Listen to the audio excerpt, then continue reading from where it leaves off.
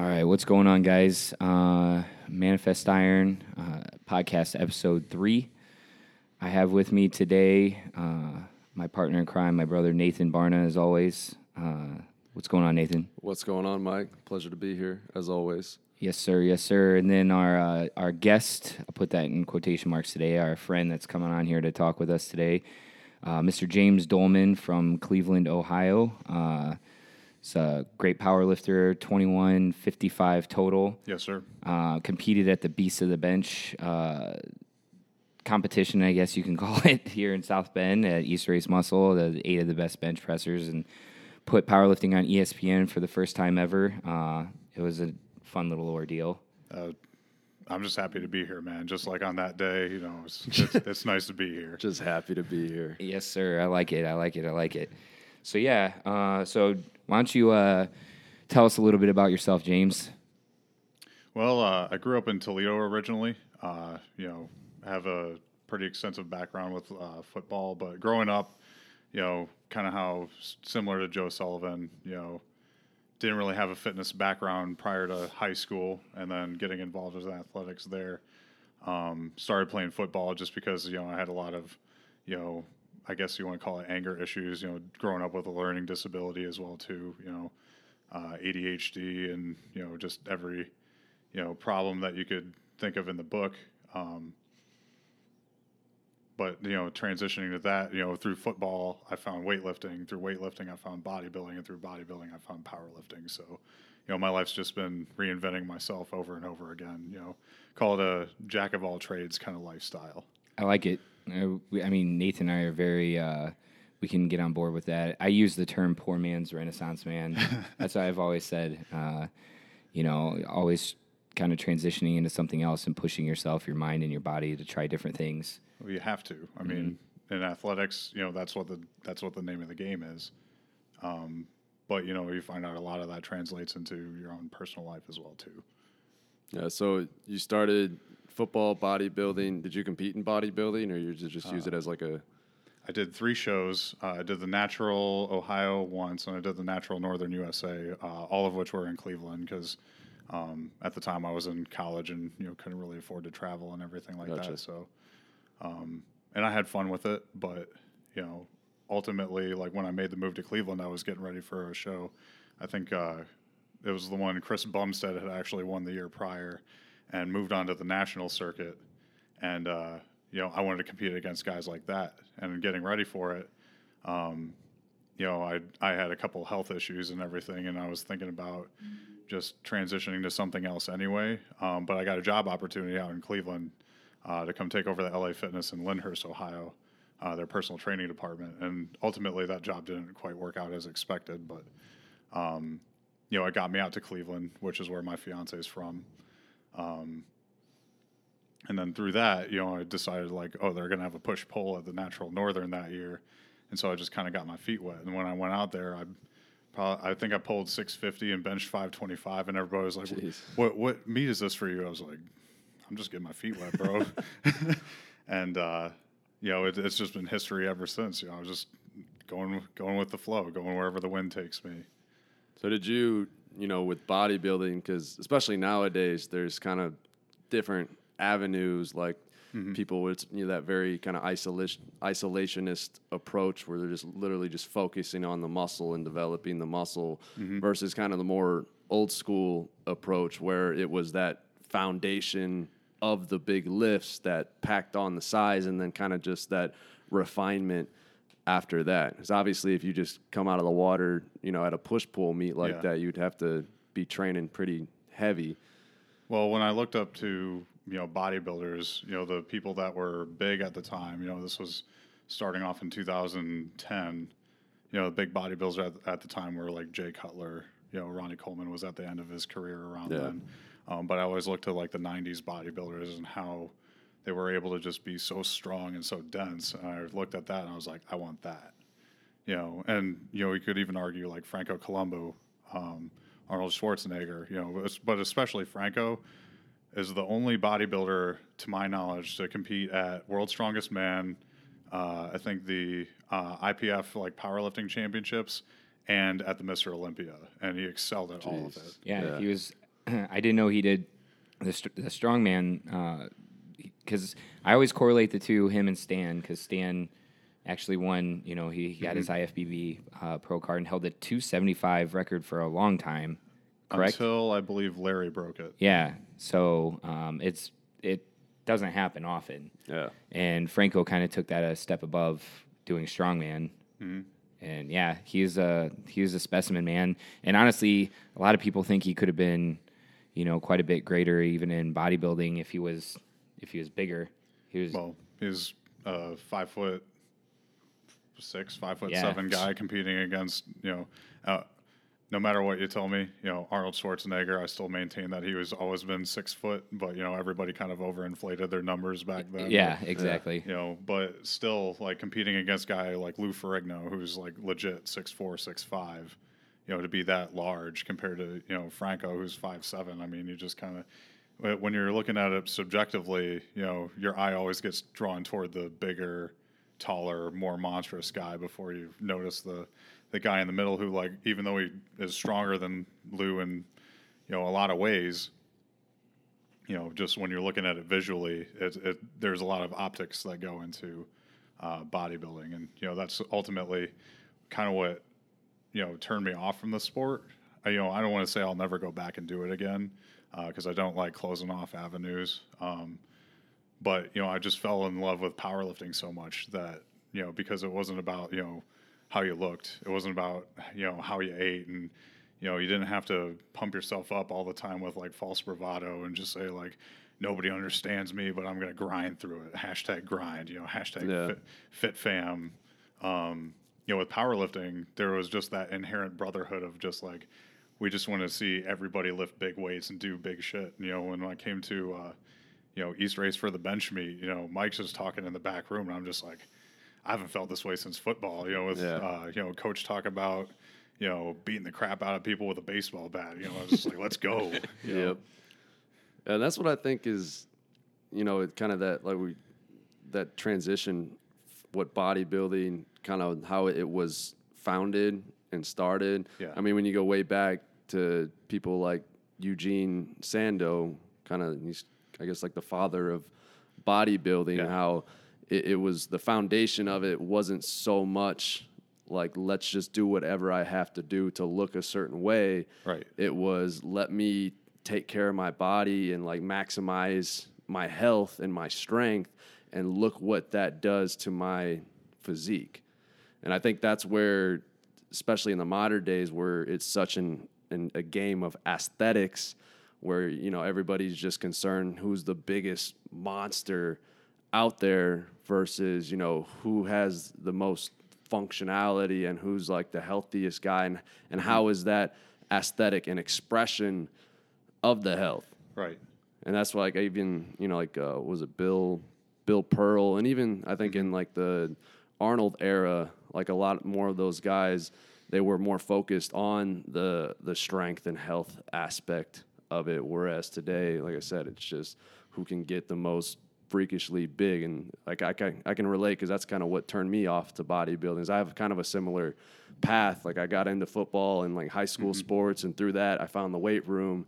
I was like, oh shit, this is fun. And then, you know, I was trying to take practice easy so I could have more energy to go train in the weight room. And then guy got into bodybuilding, and then I realized, just like you, was like, well, you know, looking good is cool, but being strong as shit, there's a feeling that's hard to match that. It's like, you know, looking like you can bench 550 pounds is great, but when you can actually back it up and nobody can take that away from you, you know, and that's why I like, you know, with powerlifting, competition numbers are the most respected.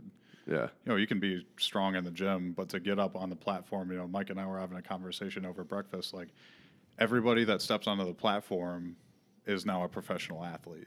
Yeah. You have to handle yourself in a certain way. You know, you represent yourself every time you go out on the platform. And, you know, that's why, like, with the bench meet, you know, I just said, you know, I don't like committing to a number, you know, even though, like, in my head, like, yeah, I want 600 more than, you know, most things in life. But I go out there with a game plan. You know, I'm going to smoke my opener so that, you know, I can stay in the meet, get a PR on the second. And then if I have a third, then great. If not, you know, like, I'm on ESPN, man. Like, I've already won just by showing up. So Yeah. Just happy to be here. Just happy to be here.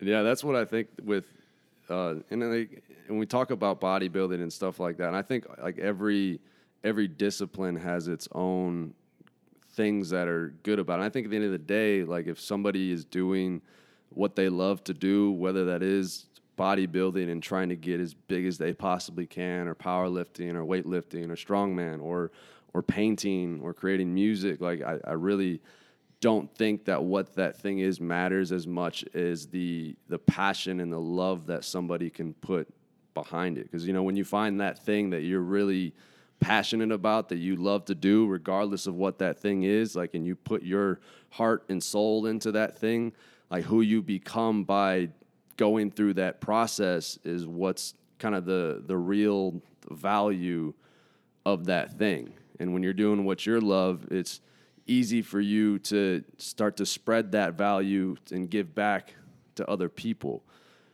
versus, go ahead. And, you know, we kind of talked about this too at breakfast, and it's interesting to have, as when you sit next to somebody that has a 2155 total and you're nowhere near that, but your legacy in the sport kind of goes two different ways. We talked about what I do for powerlifting, what you're doing for powerlifting, and you said to me, I'm going to keep doing this till it's not fun anymore. I'm having a blast right now. I'm having fun, right? Yeah. And I told you that this saved my life. So I'm going to keep doing it because it continues to save my life.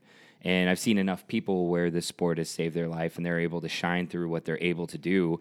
And it gives them a sense of purpose to hone in on, their nutrition, their mental health, and translate it into strength on the platform, and maybe even, stepping onto, a competition platform and showing people what they do every day, day in and day out. That's, got them to that point of that mental freedom or that safety, or where they feel the strongest that they've ever been in their eyes and their mind.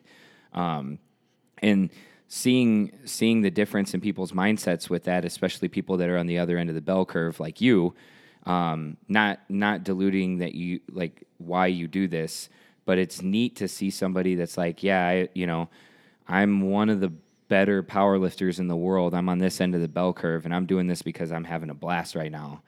But it's also the next thing that I've committed myself to.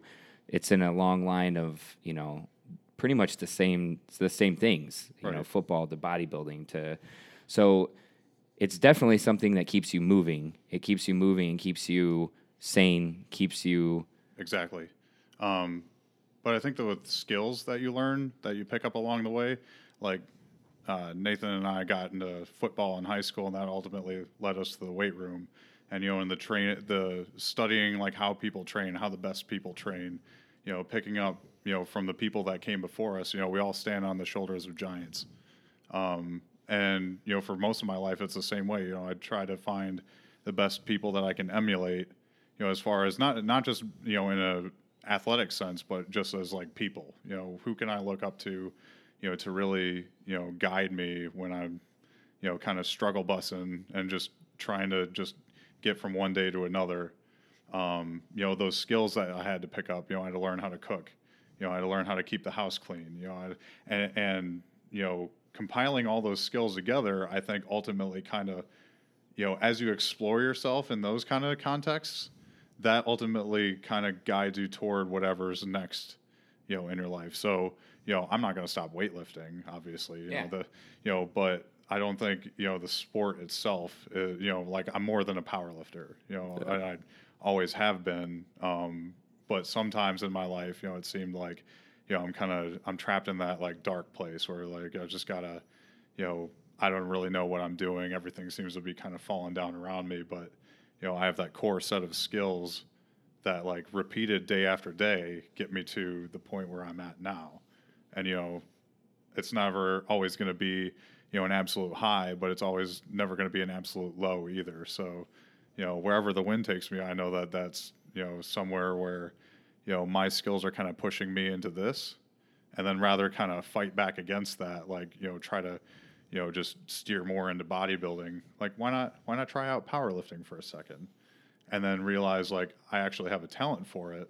The reason why, I wear a shirt with Iron Core Gym from Fremont, Ohio, the guy that took me under his wing, Brian Moreland out there, he brought me out as a 600-pound squatting bodybuilder. One day of training and some technique fixes, and I walked out a 650-pound squatter, and I realized, like, hey, like, I have a talent for this. Like, I wasn't a talented football player at all, and I was a okay bodybuilder. I placed like top 3 at 2 of my shows in my weight class, but never had like an overall win. Maybe I could have, but I'm not closing my life off to that.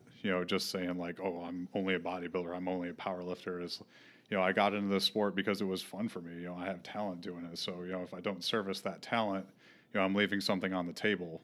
And if I wind up, for whatever reason, passing away or whatever, not having done it, then that's just experiences. I never got to meet the cool people that I met or do what I've done. I didn't get to be on ESPN if I didn't do powerlifting. So, but it keeps you fed. That's what I'm saying. Like, I think one of the main reasons why I think after only 2 episodes, this podcast is so popular, or why I want to continue to do it, is I think there's a lot of people that are afraid to really venture out and figure out what those things are for them, because like you said, powerlifting doesn't define you. Lifting in general doesn't define you. And you find yourself trying to, I think there's a lot of people that are afraid to really, stretch that hand out and figure out what it is that can make them feel that way that we feel when we train. Or right. Like I said, I've done stand-up comedy, and I'd never done it before, but it was something I always wanted to do. So I went and did it. And, Nathan, you've come and see, it's a different side of me that you don't see any other time. You know what I mean? Yeah, but it's still, it's Mike. Like, that's the thing. You're not a lifter. You're not just, all of us. Like, we're not just one-dimensional people. Like, we have all of these different facets, and giving ourselves the permission to express those things, whether it's, going from powerlifting to a stand-up comedy show, or going from, weightlifting to making a rap song. Like, exactly. The same thing. It's I every time I walk into your office and you're doing something like that, I still think that you look at me like you're almost with, like, when you see me, like a sense of like, oh, geez, he's coming in. And I'm like, I've told you this every time too. I'm like, I love it. It may not be the type of music that I'm into, but watching Nathan train 10 hours a day and then put everything he can into his athletes, sometimes you're here 12, 13, 14 hours a day, and then walk back and watch you, recording yourself rapping. I think it's awesome. Right. And you're not doing it in front of anybody. You don't have people watching you. You don't have your clients in there. You're not like, it's not something that you're putting out on social media. It's something you're literally doing to continue to fill yourself, right? Yeah.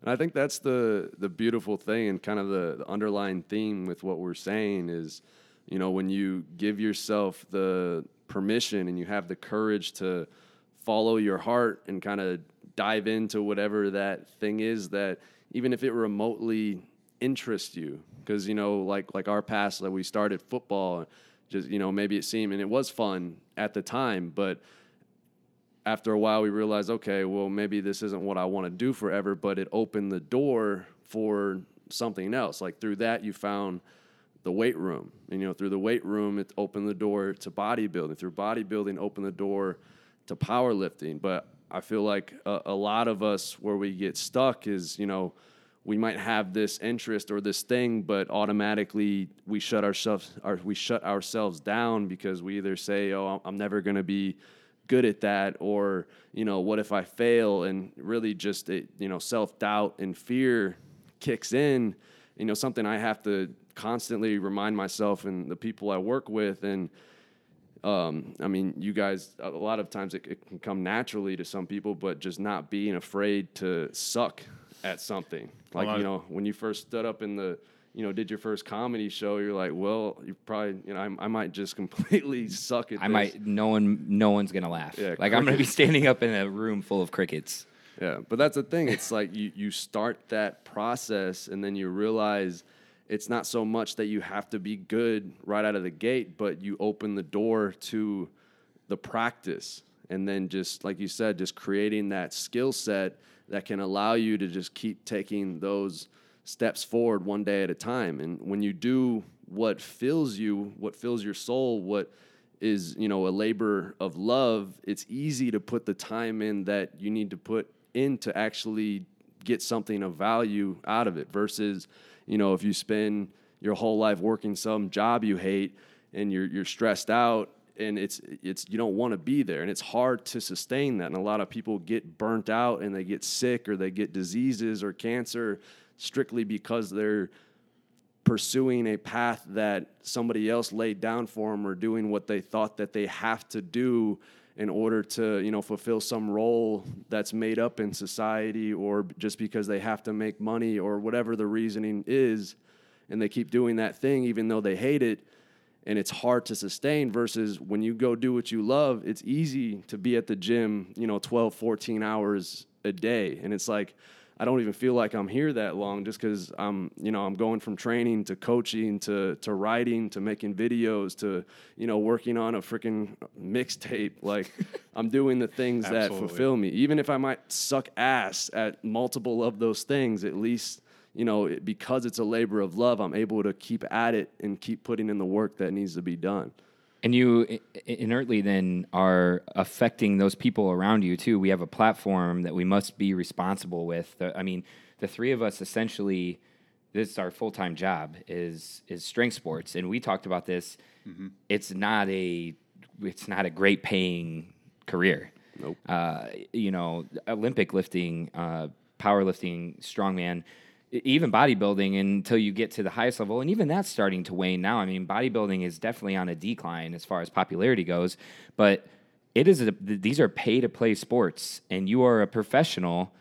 After your first time doing it, you're a professional athlete in every single one of those. You know what I'm saying? In every sense of the word. Yeah, exactly. And we're not getting tens of thousands of dollars at these meets that we're competing in, or or millions, or not even hundreds. You know what I'm saying? Yeah, I think the Mr. Olympia payout is somewhere in the ballpark of like $1 million now, but that's if you win. If you're the one guy at the top of the totem pole. And how many IFBB pros do you know? You know what I mean? Like, just off the top of your head, like people that you personally, like, I know a handful of IFBB pros that will never get that close to that. We have, I think Rodney is the only one that's actually competed in the Olympia from our area, and that's rare, and I don't think he placed, I'm pretty sure, but still, he got to step foot on that platform. But look how, like, few and far between that is, you know what I mean? And even the Olympia, the Rock is no longer involved. I think a couple other big name, like, sponsors have kind of backed off of that and stuff like that. But, I mean, it's a whole nother topic. That's because of social media. You don't have to win the Olympia to be a physique, powerhouse anymore and make tons of money, because you can do it on Instagram and YouTube and stuff like that. Well, it's like with guys like Rich Piana, for instance, rest in peace, Rich. But, he was one of the best people that I had met at the Arnold Classic, because I remember standing in line waiting to see, like, Branch Warren and Johnny Jackson when they were at the Mutant booth, and they kind of just, went off and did their own thing. And Rich saw me just kind of disappointed, just kind of walking away. He's like, "Hey, come over here, man." And this was before he blew up on YouTube, like 2 or 3 years before. But he sat there and he talked to me, as just like a young up-and-coming bodybuilder who, like, didn't, really have a pot to piss in, and, didn't really, know exactly where I fit in with the whole sport.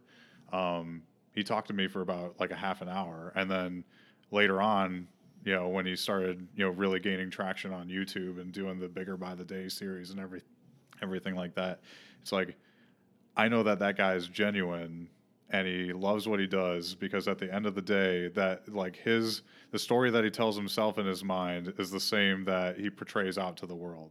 You have the integrity to be the same on camera as you are off camera. And I think, in an era of social media, I'll post my training misses. I don't have a problem with that. But I know a lot of people that they just, like, shut down and won't talk about, their shortcomings, because they want to portray, this grandiose, personality, this bit larger than life personality, that just, for where they're at in the sport, they haven't put in the work, being who they need to be off camera in order to achieve that. But doing that long enough, you begin to manifest that, though, and you start to believe in that persona. Yeah. I've been caught up in that, not because of how great I am at powerlifting, but just in general, with the mindset of social media and having that personality that isn't really you. Yeah, and I think we all do. Yeah, at some point or another, and it's a lot easier to get caught up, in your own head and tell yourself the story. But if it doesn't match up with the story that you portray out to other people and the way that people see you, then there's that discrepancy where you have to put in the work to get there. But if you don't believe that you can do something, you're not going to do it. Because nobody does stuff that they don't think that they can do. The crazy thing is too is that's what we were just talking about before you said that has happened to me in the beginning of this whole thing with the gym and everything. It grew just locally. Now it's crazier because my brand or whatever you want to call it is bigger than it was then. But I believed in what everyone on the other side of the screen thought at that time, and it came to a crashing halt. And to go back to what we were talking about before, the thing that pulled me out of that, and we're talking about like literally flatlining, like it got to that bad, to that point, was this. Like it was the iron, it was powerlifting, and it was the reason why I had gotten to that high point to begin with, dove down to the bottom of the absolute bottom, and then had to build myself back up. And is this plus people around me? Like, you never gave up on me. You were there with me when it was at its worst. You're here with me when it's at my highest. Same thing with my family and a few other people and stuff like that. But they're very much a big part of it too. But at the end of the day, I still remember telling myself, if no one else walks through these doors, I'm still going to be here. Yeah. You know what I mean? Mm-hmm. Because I need it. And this is where I go to be the best version of myself. Because even when the things were the worst, when I had my hand wrapped around, the knurl, none of that other stuff mattered. That's where I would go to be the best version of myself. Mm-hmm. And I'm not the best powerlifter in the world. I'm not even close. I think I'm like 1,447 is where I'm at on open powerlifting.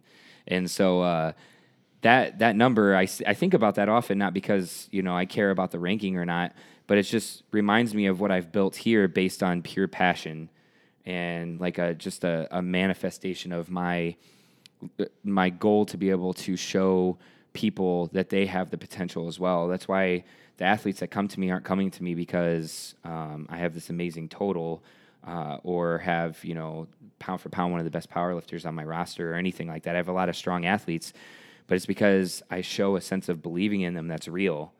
I believe in them, and I believe in this strength inside of them that they haven't seen yet, because I had that. Right. You know what I mean? And, I was number one. We kind of got in this the same way. Mm-hmm. I had a troop of guys around me at these commercial gyms that we'd go to all the time, and I got kicked out of most of them. I had been kicked out of 3 or 4 commercial gyms in this area based on how I lifted, how I cheered people on and motivated them, how loud I was and stuff like that.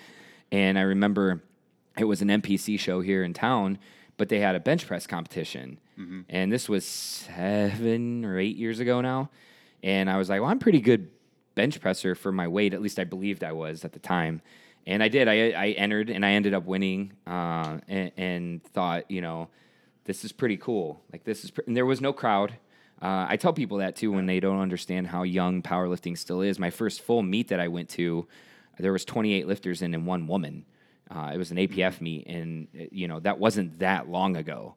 And now we have meets that are 3 or 4 days long. 2 of the days are just women, right, yeah. Which is awesome. It's amazing. And we're still very much a baby sport when it comes, to the grand scale of organized sports and stuff like that. But yeah, I'm just to go back to what we were saying, like we have to remember that we, especially like the 3 of us, we have this platform where we do show our passion and be able to show, like I said, that we're poor man's Renaissance man and what we're doing and progressing all the time. But there are people that are watching us too. We have that platform to be able to show them that they're capable of the same thing. It doesn't have to be powerlifting. but it could be open mic night with a guitar in your hand, or, painting and allowing them to use a space for an open house or something like that, or Right. helping them get to that point, or stand-up comedy, or, getting in the ring and doing a boxing match or something like that. Writing, anything like that. Writing, yes. And I think where we're at, like, with the sport is, I wouldn't call it like that young, because we have the culture from before, but it's kind of evolved in that we've gotten away from, just the geared only meets. And now we have so many opportunities for people to do, what they feel like they want to do.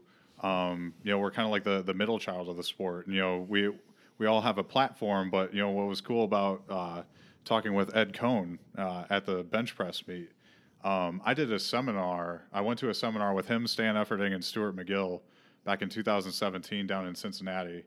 And, just I didn't think Ed would remember who I was. But the thing is, like, I think he knows how much his time means to everybody now, like, in the sport, because of who he was then, that he's willing to treat everybody, with that much more, passion, respect, everything is, in the sport, trying to be a good role model for everybody. He knows how much his time matters to the people coming up. And, like, I didn't expect him to remember me, but he's talking with Josh Bryant. He's like, hey, that's James Dollman. He's, from, a guy who lives up in Cleveland, Ohio. He's total in this one. I'm just looking at him all confused, like, how do you know me? Like, I haven't done anything. I haven't set any world records or anything, I'm not trying to, be like, I haven't done anything in the sport, but, like, I know because of how Ed treats me that I need to be that person for somebody else coming up that, may be kind of hesitant to like reach out or take the first steps and everything like that. And, and it pushes me out of my comfort zone, because I might have to deal with somebody in a unique situation, because everybody's got a unique situation that only they can, deal with that. But based on my experiences, it's like, okay, how can I mesh with that and kind of help them work their way through their own problems, so where they can, self-actualize their own goals. And ultimately, like, it's like firefighters don't want to go to work during the day, because, that means that nothing's burning down and everything's great. It's like, as fitness professionals, I hope we get to the point where, like, one day I don't have to go to work, because that means everybody's capable of achieving the physique that they want, achieving the strength goals that they want. They know how to eat. They're, improving their health, everything like that. Sadly, it's just like a tidal wave. It's just kind of coming on, and there's so much misinformation out there. But, I know what I can do is just be that person for somebody else, like some teenager coming up that I find in the same boat that might just be like falling out of football. And I'm like, I've been there, man. Let me help you out.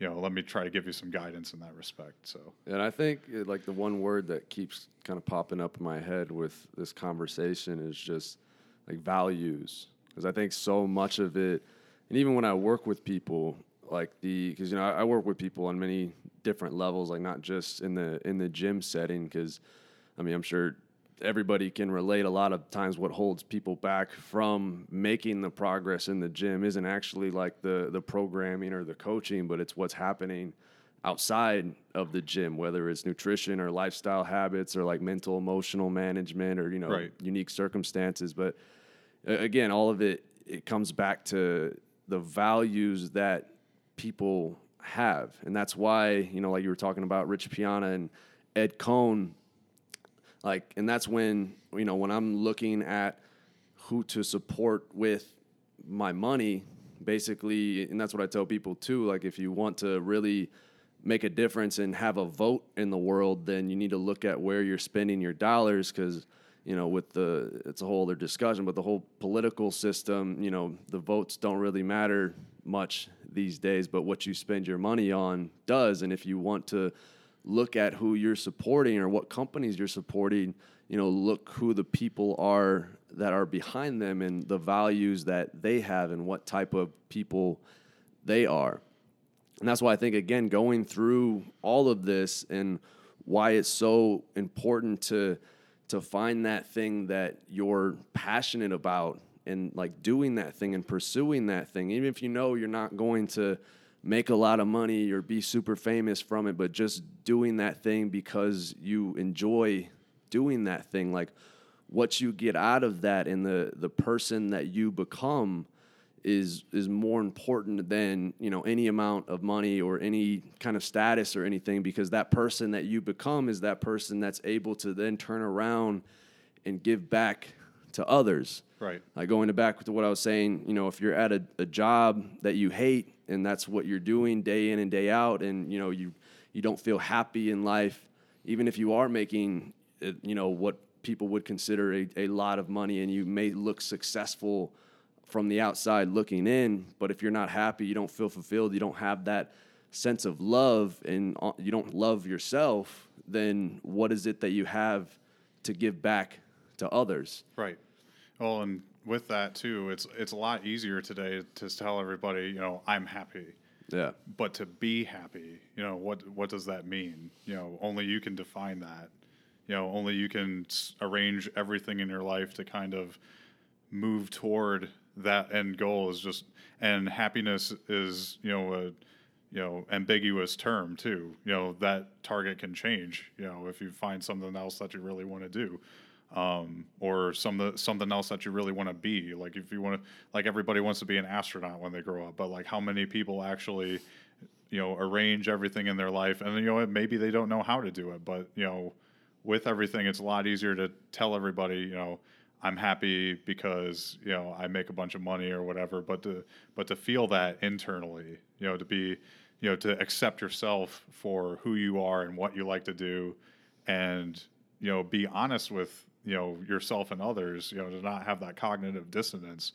You know, that's something that, you know, I encourage everybody to try to, you know, whether they're working with me coaching wise or not, you know, that's what I try to give everybody at the end of the day, you know, is like, I know that people value my time and my input, so I have to give them 100%, whether I'm doing something for free or whether I'm coaching somebody for like $100 or something like that a month, whatever it may be. I'm going to give everybody the best effort that I can, knowing that makes a difference down the road. It's a ripple effect, because if I teach them that, they're going to teach somebody else. And I think it's our responsibility too, to do that, because that's what the three of us are doing. You know, we've all taken that risk. You know, in January, it was leaving everything behind and taking something that started as a passion project and putting everything into it. You know what I mean? And me taking that risk to be a happier person myself, because I was that robot. I was that machine as well. And I had the gym. I had East Race Muscle. We've had it for 4 years now. But it was, like I said, it was just running it as a passion project that I was here 2 hours a day, and that, you know, just like a normal gym member. Yeah. And taking that plunge into my own mental health and happiness.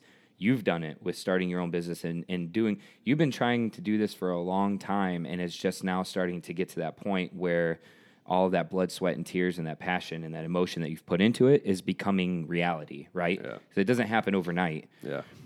But I think in a day and age like today, with what we're dealing with in this country, at all angles, with, you know, the pandemic, with society fighting one another, and just the hatred, I really believe it's our responsibility to continue that message, whether it's through powerlifting or, you know, finding other ways to do the things that we're passionate about. If we can't go to a place because they're closed or you have to wear a mask or something else, still continuing to push that out to society so that ripple effect does happen, because then those 5 people will see what you've done for them, and then they're going to do it for their 5 people, and then those 5 people, and then I think it's the only way that we're going to be able to turn this around. And it may sound like naive, I guess, or grandiose, but I really believe it. I really do believe it. Yeah. Well, I think that's really the only way that authentic change can happen. I agree. Because, you know, it's very easy to get caught up in everything that's going on outside of you and trying to fix everything outside of you. And some people kind of use that as an escape to not look back in the mirror and look back at themselves. But Right. you can authentically only give to other people what you have given to yourself. Again, another reason why it's so important to find that thing and to, do what you need to do to fulfill yourself and to feel that happiness in yourself. Because ultimately, that's what the majority, if not all of us, are trying to do anyways. We're all on this pursuit to, feel that sense of purpose and feel that sense of happiness. It's just that a lot of us, kind of fall or get detoured into thinking, into doing things that we think might produce that, but ultimately realize that our ladder's leaning up against the wrong wall when we get up to the top. But either way, when you find that thing and when you fulfill the things that you need to do within yourself, that's when you have the ability to move out to the next circle of the relationships that you have. And that's when you can start that ripple effect within society. That's why, Taylor, my girlfriend, and I, we kind of have these discussions because it's, especially in today's climate with everything that you mentioned, it's real easy to get caught up in all of this information and like, oh, this person's doing this and this person's doing this. And, governor or the president said this and this is going on and this is going on, and like just information overload. Mm-hmm. But still, no matter how much information you have on a given topic, until you take action within yourself, like nothing really is going to change. That's why like my mission, when, the reason I started Optimal Evolution is because I wanted to, dispel all the misinformation and not only make myself the best that I can possibly be, but give that back to others. Because I know that even if it's just one person, like if I can give my all to just one person and help them create a change in their lives, they're going to be able to touch maybe just one other person. And, when you create that change from the inside out, instead of waiting for laws to change or different policies to change. Or a vaccine or... Yeah, like if you can teach people how to take care of themselves and how to think for themselves and create health for themselves, like that will take all of the problems away just in itself, because we won't have the need for all of these things. And our whole level of awareness and consciousness will raise to the point where we realize that we're not separate from one another. Because that's the thing, as you get healthier and healthier and you become, you grow the love within yourself, you realize that we're all connected. And even if you just think about it logically, we all came from the same place.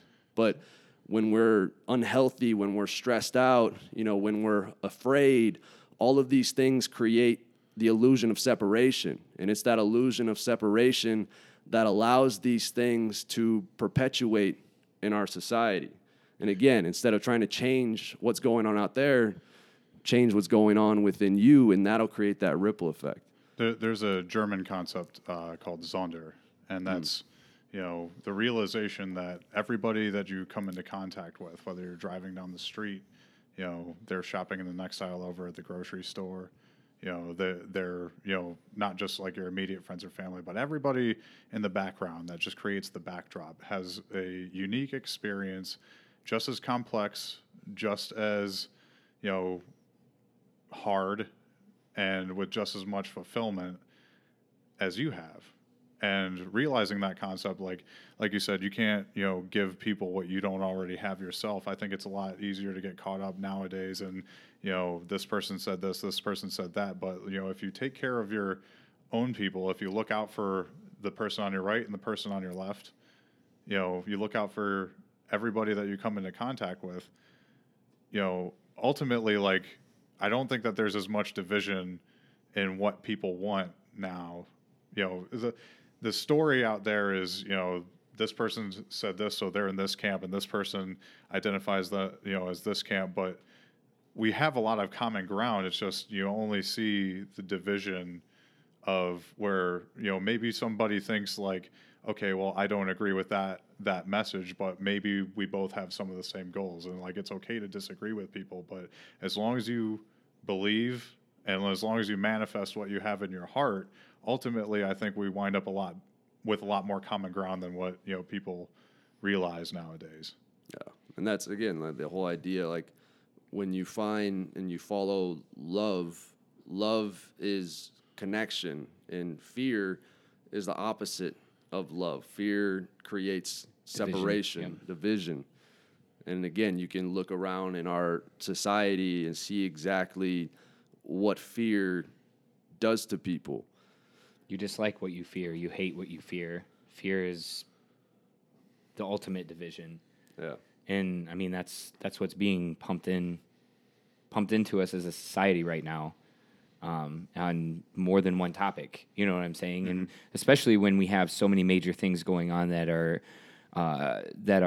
incorporated by fear, pushed on us. That makes it even more of a disarray to where what am I supposed to be afraid of? Am I only supposed to be afraid of this right now on Tuesday, and then afraid of this on Wednesday, or it's starting to get better, but then all of a sudden something else comes out to be afraid of, right?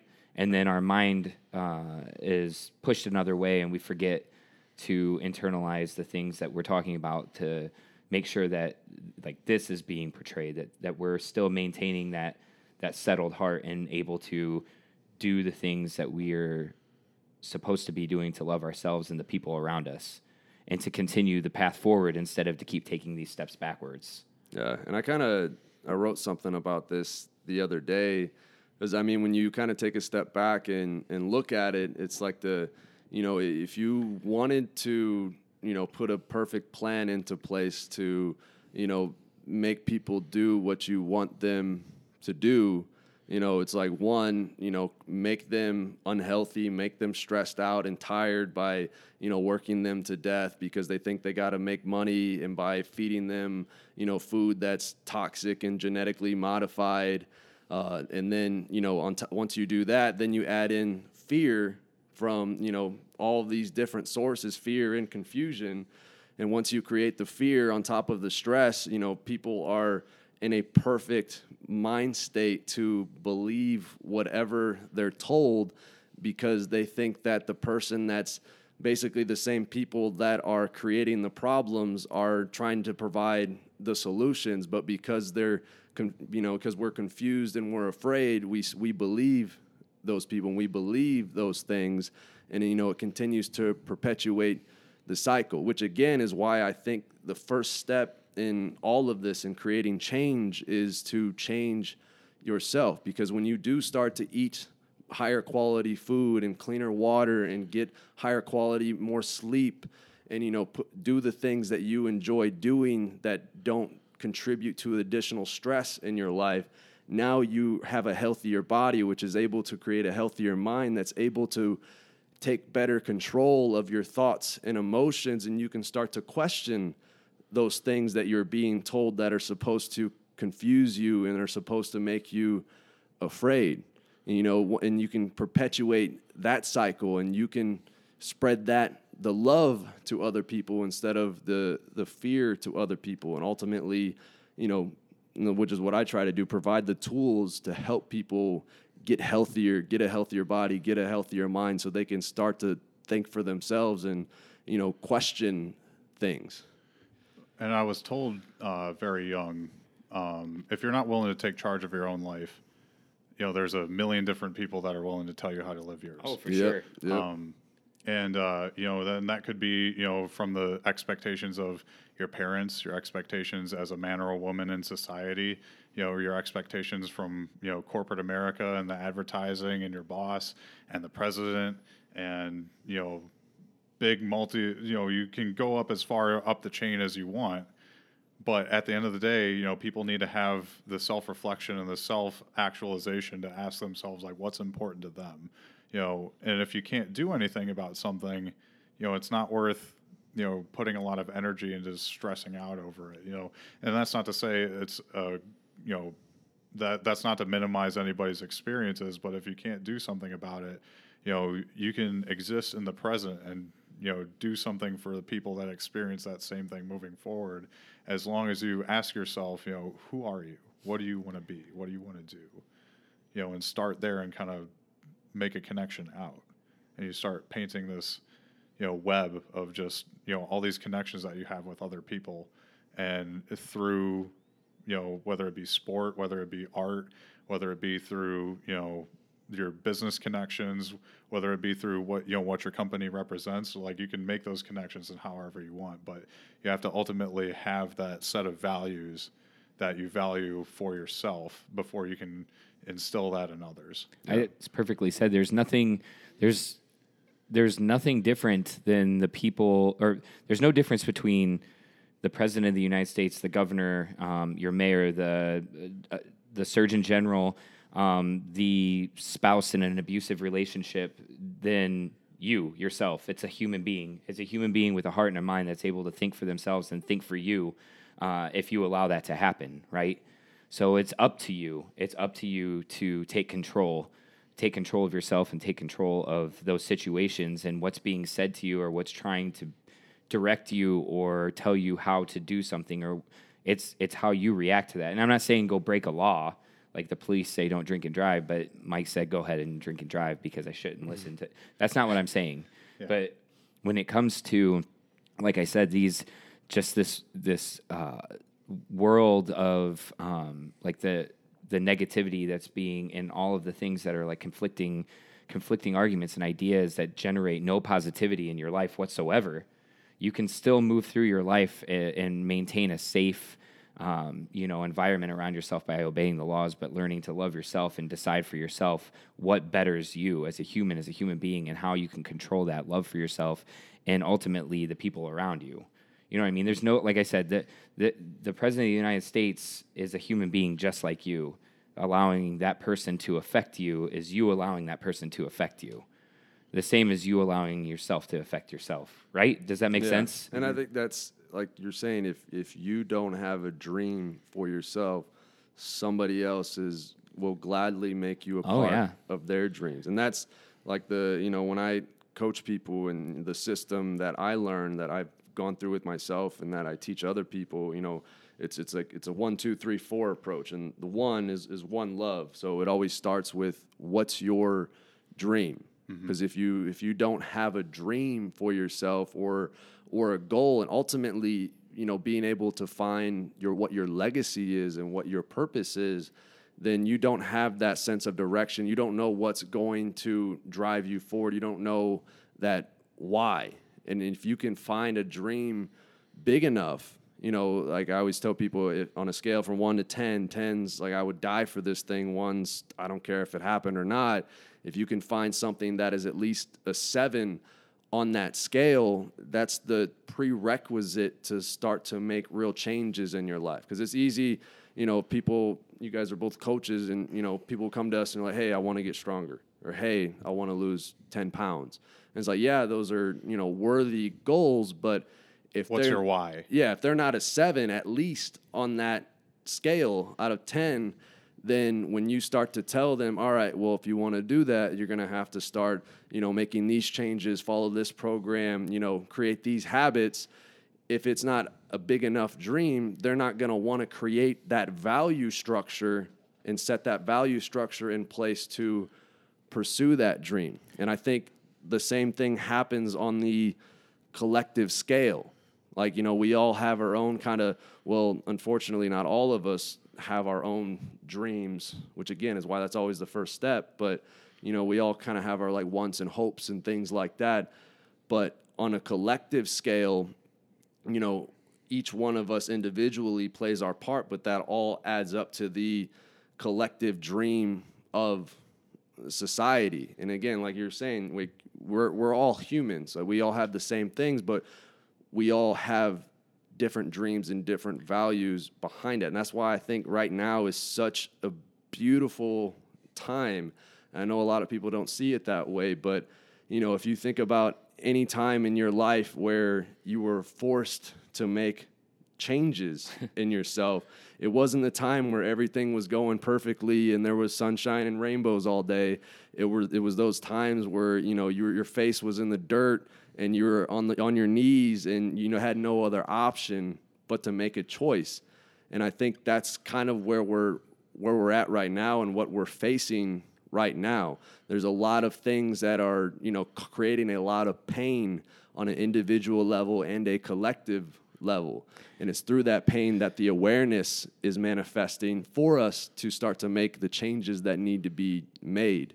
I really think that people need to, one of the biggest issues, though, is taking a step back and using that scale that you were talking about and making sure that they're not affected by a dollar sign that's thrown at them, or a corner office, or a new car, or these things that can deter what true happiness is, or what true freedom is for people. I think that's something that gets lost in sitting yourself down and trying to work through that process. So like if I leave my job now, I'm not going to get this promotion that I'm supposed to be getting in 6 months. I'm not going to be able to get this new office that I was supposed to have, or my wife wants a new car because our neighbor got a new car. So this is important to me. Is that important to you? That's not important to you.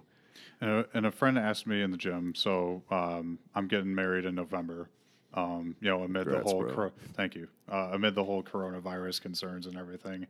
But I had a friend of mine ask me in the gym, is like, why is she the one for you? And, it took me until I got home to like really kind of think about that question and formulate a response. But, it's, if I had to give up powerlifting, because she went, like, if he asked me, would you give up powerlifting if Megan asked you to? And I was like, I mean, yeah, because I couldn't, do that to her. But, the reason why, she's the one for me is because, I went home and talked with her about it. And she said, short of you dying, I would never ask you to do that, because that's such a fundamental part of, what makes you you right now. It may not always be that way, but we give the time to each other and the love to each other that allows us to explore more about ourselves, spend time being comfortable with who you are before you can, give that love to somebody else. Does she lift as well? No, she does not. See, so I'm sure you've experienced this as well, but it's something, I've lost athletes that have put their soul into this. Like, they didn't know it at first, but, I saw so-and-so training with you at East Race Muscle. I'd like to give this a try. Have you ever lifted before? No, I haven't. Then you find out that they have this beautiful gift in lifting, and they see it. They harness it. They lose weight. They get stronger. They look better. They feel better about themselves. They're like, oh, I want to compete, this and that. And then all of a sudden it starts to kind of die out, and you can't figure out why. And as coaches, I'm not as experienced with you as far as your coaching process, but I know Nathan knows me. We stay emotionally involved as well, because we want to be that part of their life as well, to make sure that we're building them on every level, right? Then you find out as well, my wife thinks, or girlfriend or husband or boyfriend thinks that I spend too much time at the gym, or they don't understand it and they think it's a waste of time. Or we ran our budget and I can't pay this training fee or anything anymore, so I'm going to have to go back to ABC commercial gym or whatever. Right. But you see, like, the downtrodden tone of their voice, and you see their face, sank, and they're making that sacrifice for a sacrifice based on their soul with their spouse or significant other. You guys know as well as I do what happens at that point is resentment sets in. Right? Yeah. Right. It sets in, maybe not right then, but it will eventually happen, because just like lifting or stand-up or rapping or, open mic night or whatever else, or archery or poetry writing, if that person isn't going to be supportive of these things that actually feed you and help you grow on a level outside of monetary value or progressing your career, then they're not really helping you grow. And what sort of fulfillment do you have? You don't. Right. And I think that's the evolution that we all have to go through. Like, even like you were saying, like, you might sit down and your dream at this moment might be, I'm going to do whatever I have to do to make $1 million. And, people that may have been through that phase of life, they may know, hey, bro, you're probably not going to get what you want out of that. But at the same time, I still think that's part of the evolution. And again, if you go through that process and you start experiencing pain from that process, whether it's actual physical pain or, mental, emotional pain or spiritual pain, because you're something deep in you does not feel that sense of fulfillment that you thought you were going to feel by achieving that goal. I still think that is part of the evolution that we all have to go through. Obviously, if you can create choices that don't involve creating a lot of pain for yourself or, even destroying yourself as many people do. And that's where you can get into the discussion of, multiple lives and like our soul's evolution and things of that nature. But either way, even just our individual lives that we're living now, you have that choice. If you're experiencing something, if you're on a path and it's creating pain in your life, you have that choice to make a decision to move yourself and, make a different trajectory to move out of that pain. But I think, again, a lot of times what happens is, we start to identify with our pain and we victimize ourselves and we don't take responsibility for the pain that is in our lives. And, instead of facing that responsibility and giving ourselves the power to make the changes that we need to make, again, we start blaming other people and pointing fingers and just continue to perpetuate that cycle. But again, I don't want to say that there's anything inherently wrong with that path. It's just sometimes that's what people have to go through, and they may have to take themselves to the brink of destruction before they finally realize that they're the ones that are co-creating their own reality. And if they want to experience a different reality, they're the ones in charge of manifesting and creating the choices and creating the mindset and creating the perspectives and the beliefs that are going to move them towards what they do want. And that's been pretty much the definition of my journey with powerlifting was, I don't know if you guys have seen the West Side versus the World documentary, but there's a lot of guys that say, like, I'm willing to die for this. Like, I'm willing to, do whatever it takes to get, whatever I want. But how many people are willing to, assuming it doesn't chew you up and spit you out on the other end, how many people are actually willing to sacrifice what they have to do to get there? And, my whole thing is like, I've realized like I don't have to give everything up in order to like enjoy doing the sport and excel at it at a high level. There was a lifter, I think it was like Bob Coe, who missed every single one of his daughter's like swim meets or something like that because it fell on Wednesday night and that was bench night at West Side. And I look at that and I learn from those people is like, I admire the dedication that it takes to put yourself through that. But, I look at how much pain that's caused him and I'm like, that's not something that I want for myself. I want to be able to, be multifaceted, go to these swim meets, because at the end of the day, like it's a little bit easier for us raw guys because we don't have to have 4 or 5 people help us in and out of our gear and everything like that. But, it's like I can wrap my own knees, I can put on my elbow sleeves, I can put on my wrist wraps, and I'm good to go. I could lift barefoot, I could lift in a garage, I could lift, in a field if I wanted to. But, at the end of the day, like I have to make sure that I'm putting in the work to manifest like what I need to do to achieve what I want. And I'm just now, and I'm not there yet, but I'm getting to that point myself. I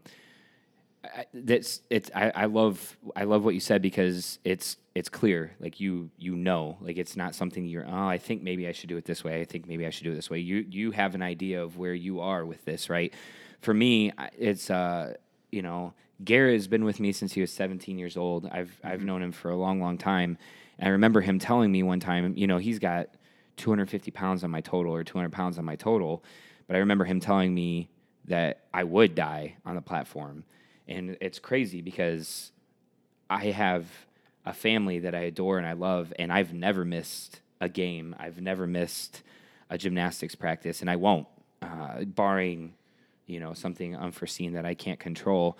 And I live up to that expectation now. Even here, I have athletes that, need me here, and I'm like, I'm sorry, I can't be there this time. That's already been ingrained in me from the day that I overdosed and, flatlined and brought back to life and was asked by, I did counseling for a long time. I'm still actually technically on the roster for other patients and victims that go through addiction and stuff like that. And I had a lady that had OD'd, and I was with her, and she asked me about my story, and I told her while she was in the hospital recovering, and she asked me, like, if I thought or how, I can't remember how she worded, but asked me about my kids during that time.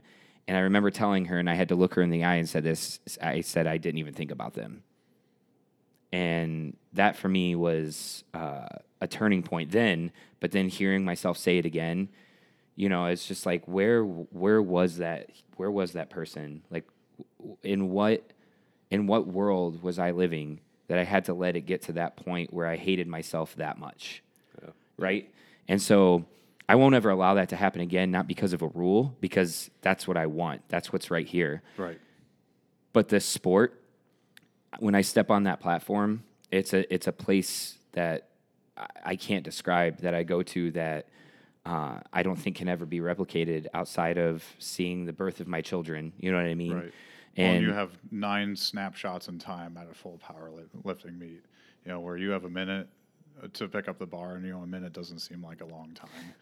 But when you're, you know, chalked up, you're ready to go, you step out on the platform, time slows down. I mean, it might be 20, and this is what I tell people all the time when I coach them into a meet. I tell them just slow down, because you think like, oh, I've only got a minute, and then you forget your training because you've got this anxiety of going out there. I'm like, this is what you train for. All you got to do is just pick up the bar, walk it back, and squat. Mm-hmm. How many times have you done that this training cycle? Yeah. You know, it's so simple, but it's such a small snapshot in time. Like, it's, you know, it's very liberating.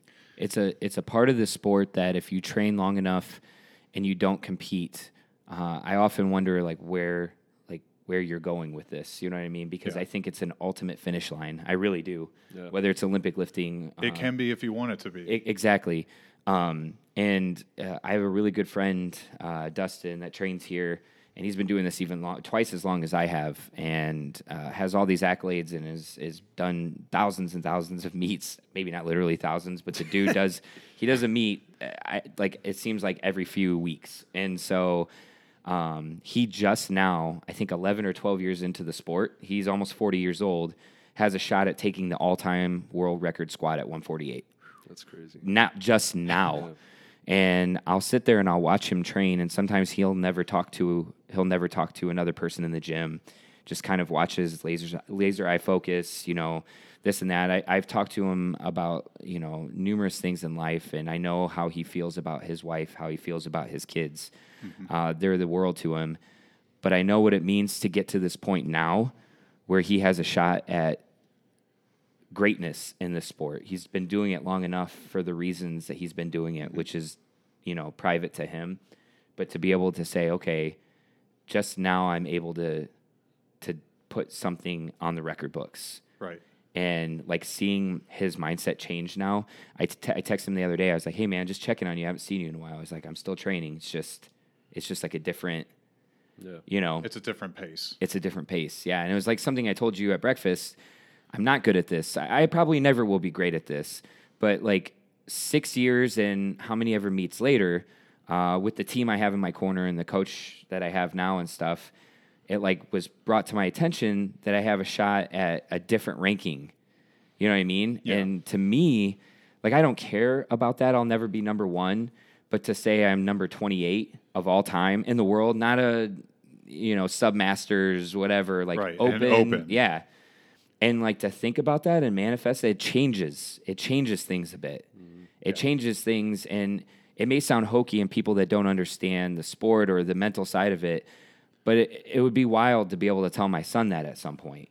You know what I mean? Yeah. Like that's the same way I felt about being on ESPN. It was like I can go back and I can show everybody that, you know, that like my fiance's got a 1-year-old nephew now. So, you know, if he shows any inclination for wanting to exercise or anything like that, just be like, hey, just come talk to me. Like, I've been on ESPN. But like, who did this, though? You did this. You know what I'm saying? You did that. Like, you put yourself in the position to do that based on the passion, the love, the emotion that you've put into making this your life, whether it's bodybuilding, fitness training, powerlifting, you've been doing the same thing this whole time. The chances of you going away from this because it's something that you're so emotionally invested to, right. and people, the reason I asked you on this podcast is the way you present yourself, the way your passion exudes, the way you manifest the things you say into reality, the way you treat other people in this sport. I saw you compete at what was that? It was a meet in Cleveland. Iron Dog. That was the first time I'd ever seen you. And you went head to head with a really awesome showdown against Daniel. Danny Masenchik, who's now one of my training partners. Yeah, ironically. And I knew nothing about you, and actually Danny wasn't really that popular at the time either. And he's one of the strongest guys. Well, define popularity in a niche sport. That's what I'm saying though. Like you know what I mean. You know what I'm saying. But then I feel like that meet kind of changed things a little bit.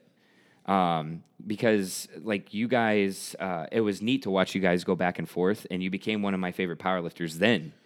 And you didn't know it. We didn't know each other. I didn't know anything about you before that meet. And that was 2 years ago, I think. That was spring of 18? Yeah. So a little over 2 years. And so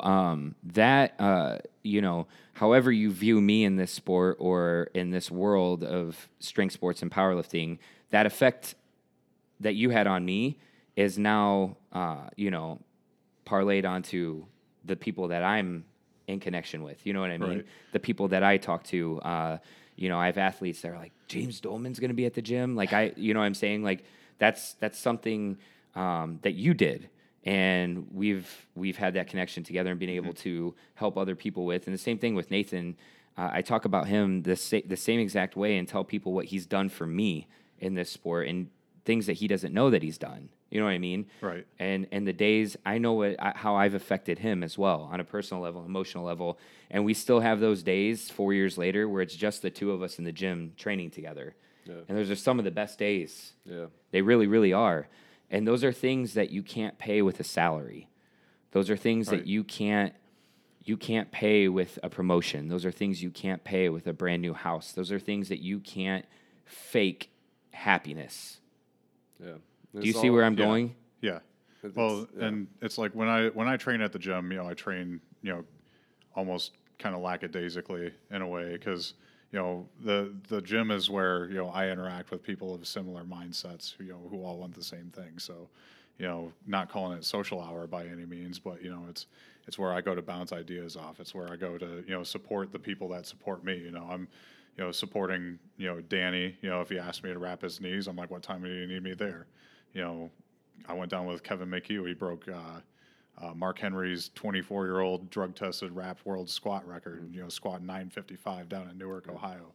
It's like that's where I go. And, some people look at it like, oh, well, he doesn't take it seriously or something like that. But then I look at, I look at what I've been able to achieve, and a lot of that I already had like in here, but it was up to me to realize that, internally, like I had to say like, okay, like I'm willing to give up looking visually awesome, and with bodybuilding. You still look visually awesome. So visibly large. Shout out to Live Large Apparel, Nick and Kevin. Nice. But I had to be okay with, giving that up to ultimately find out, what brought that passion out of me. And, even though like I don't like to show a lot of emotion on meet day, I don't believe in the screaming and yelling and stuff like that, is like, I know that raw expression means a lot to people. So like, I'm not going to badmouth somebody if somebody's, being loud and clanking 135 on the floor in the gym, and I know they deadlift, 600 pounds or something like that, I may look at them just like, okay, I don't understand why this is. But I'm not going to take that ability to express themselves away from them and kind of demean that, because I know how much the sport means to me. I go in there and, I try to flip the switch like right before I lift. But then after I come off the platform, I turn it off and I can talk to, anybody and everybody. I'll walk by the scores tables and dap people up and, shake hands and, say, hey, what's up? But I know that, when the flight starts again, I know exactly where I have to be. And I know exactly what I have to do because that's just the way that I go about training. I train for that, 60 seconds, that 30 seconds and it's top thrill. You know, you talked about Don, one of your members shooting for the 148 all-time world record. You know, Donnie Thompson, you know, hit the peak of the mountain, a 3,000 pound total, something nobody thought would ever be done at the age of 46. Yeah. So, you know, and that's after playing arena football and being all beat up, and, you know, and he's still contributing to the sport in a different way where, you know, he's, you know, pioneering the body tempering stuff. You know, I've had that done before. Well, it was also at the peak of equipped lifting too. Like Right. you see, you know, Dave Hoff just totaled 3,200 or whatever. 3,102. Yeah, but it's not as popular. When Donnie hit that 3,000 pound total, that's really all that there was. Raw powerlifting wasn't as Right. popular at the time. You know what I mean? Yeah, and it's just different. You know, it's a different skill set. You know, it's an entirely different world because, you know, like I got into raw lifting because I can't afford, you know, 6 bench shirts to you know, haul around with me to a meet to see, you know, what fits a certain way on a certain day. But, you know, by being around those guys, you know, I'm able to set a shirt, you know, help them put on a squat suit, you know, pull the strings or whatever. Like I'm able to give that back to them because they gave to me that knowledge, that expertise on how to help them out. And now I can pay that forward to somebody that, like, you know, they may walk into a gym and, you know, it's very rare to walk in and find like a couple multiply guys training together. But I'm able to go to a gym and they're like, hey, do you know how to set a bench shirt? I'm like, yeah, what do you need? Yeah. To kind of go back to what I was talking about with Dustin and even myself for my meet in December is one of the it's wild. I'd like to have her come in and podcast with her, and we've talked about it before actually, and it was before she kind of started her tour. She had said she'd come in and podcast with me, but it's one of the most common conversations about you know, different powerlifters or the popular world record holders I have is Stacy Burr. Mm-hmm. And how she broke the all-time world record Wilks, no matter man, woman, whatever, and then hung it up. Like, that was it. Yeah. And she was done. And, you know, I think the record wasn't held very long. It was pretty Like short. I think Mariana broke it like about maybe a month later at another meet. But she was the greatest of all time. Yeah. Like, and that was her goal. And she manifested it. She talked about it. You saw it in her meets leading up to it. How many of those highlight videos does she post of her before an attempt, just tears rolling down her eyes? Not after she hit the lift, before. You know what I mean? The raw emotion. There's so many videos out there of Stacy like yelling and like after her lifts, just overjoyed, and just like it was everything that she put into it would replicate that raw emotion on the platform, right? And then she hit that total, and that's all she wanted, and she got to that point. And I feel like when I watch her now through squares, you know, on social media, and listen to her podcast is great, by the way. If a Champion's Mindset, if you've never listened to it, I listened to that this morning. Yeah, driving over here. But I think she's having more fun than she's ever had, than when she was powerlifting, like touring across the country. Her podcast, like, and what she's doing is helping. She's helping people manifest that mindset that she had going into these situations that she had. It's not just, this is the proper way to squat, this is the proper way to bench, this is the proper way to deadlift, right? Well, I think a lot of people, you know, especially, you know, some coaches get caught up in like this is the way that they were taught, so this is how you squat. But that made it, like, I look at Kevin Oak and Kevin Oak's squat form. No offense, Kevin, but, you know, it doesn't look the prettiest. Like, or maybe even Steve Goggins, the first guy to squat 1102. Back in Multiply. It was basically an 1,100 pound good morning. Yeah. Mm-hmm. And, you know, it was still deep. It was still deep enough. But, you know, like I can't say like that looks like good squat form, but it worked for them. Well, it's so like 242 sleeved all-time world record, right? Yeah, so I mean, like and he buried it. Yeah, like buried it. Yeah. Buried it. So like I can't take that away from him. Like it works for him. You know, so, you know, to say that there's only one way to squat, like, you know, there's obviously like an efficient way to squat, but that may not work. That doesn't work for Kevin Oak. That doesn't work for Steve Goggins. You know, so to be able to separate, you know, your own biases from that and just allow people to, you know, actualize what works best for them and kind of guide them to that, you know, that's what I think separates the best coaches from the mediocre ones. Is, you know, hey, I'm not going to deadlift the same as like I don't pull sumo. So like I can coach what, looks good for sumo, but like that's not like I as a conventional puller, like, and I've pulled 745 sumo, I've pulled 777 conventional. So I don't want to say I'm like a terrible sumo puller, but it winds up looking more like a wide stance Romanian deadlift than anything. So, I just allow people to kind of explore, and I suggest maybe like one or two little changes, like quarter inch here, quarter inch there. And, occasionally you have a breakthrough moment where they're like, oh, like that feels better, and that's not to say like, like maybe another quarter inch is, even better than that, but that's just allowing them to, see that, and they're like, oh, I see that problem where my knee popped out of place there, and that's why I'm having this knee pain. And you allow them to learn how to self-diagnose that themselves, by watching their footage. And that's another thing too. Watch all the footage that you can, because you'll learn that sort of thing pretty easily. Yeah, and I think that's the purpose of our role as coaches.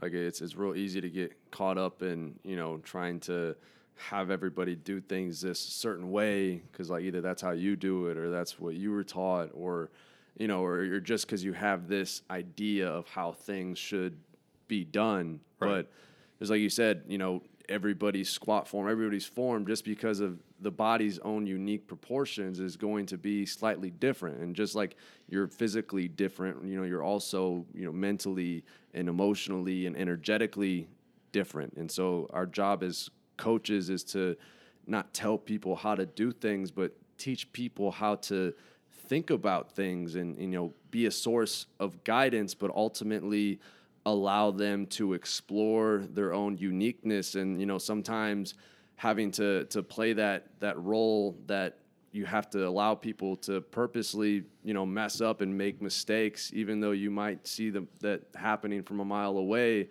But just because you know what they need to learn so that they can create the way of thinking that needs to be created to ultimately be their own coach. It's like you said earlier, exactly. Our goal isn't to have, people on our payroll paying us $100 a month for the rest of their life.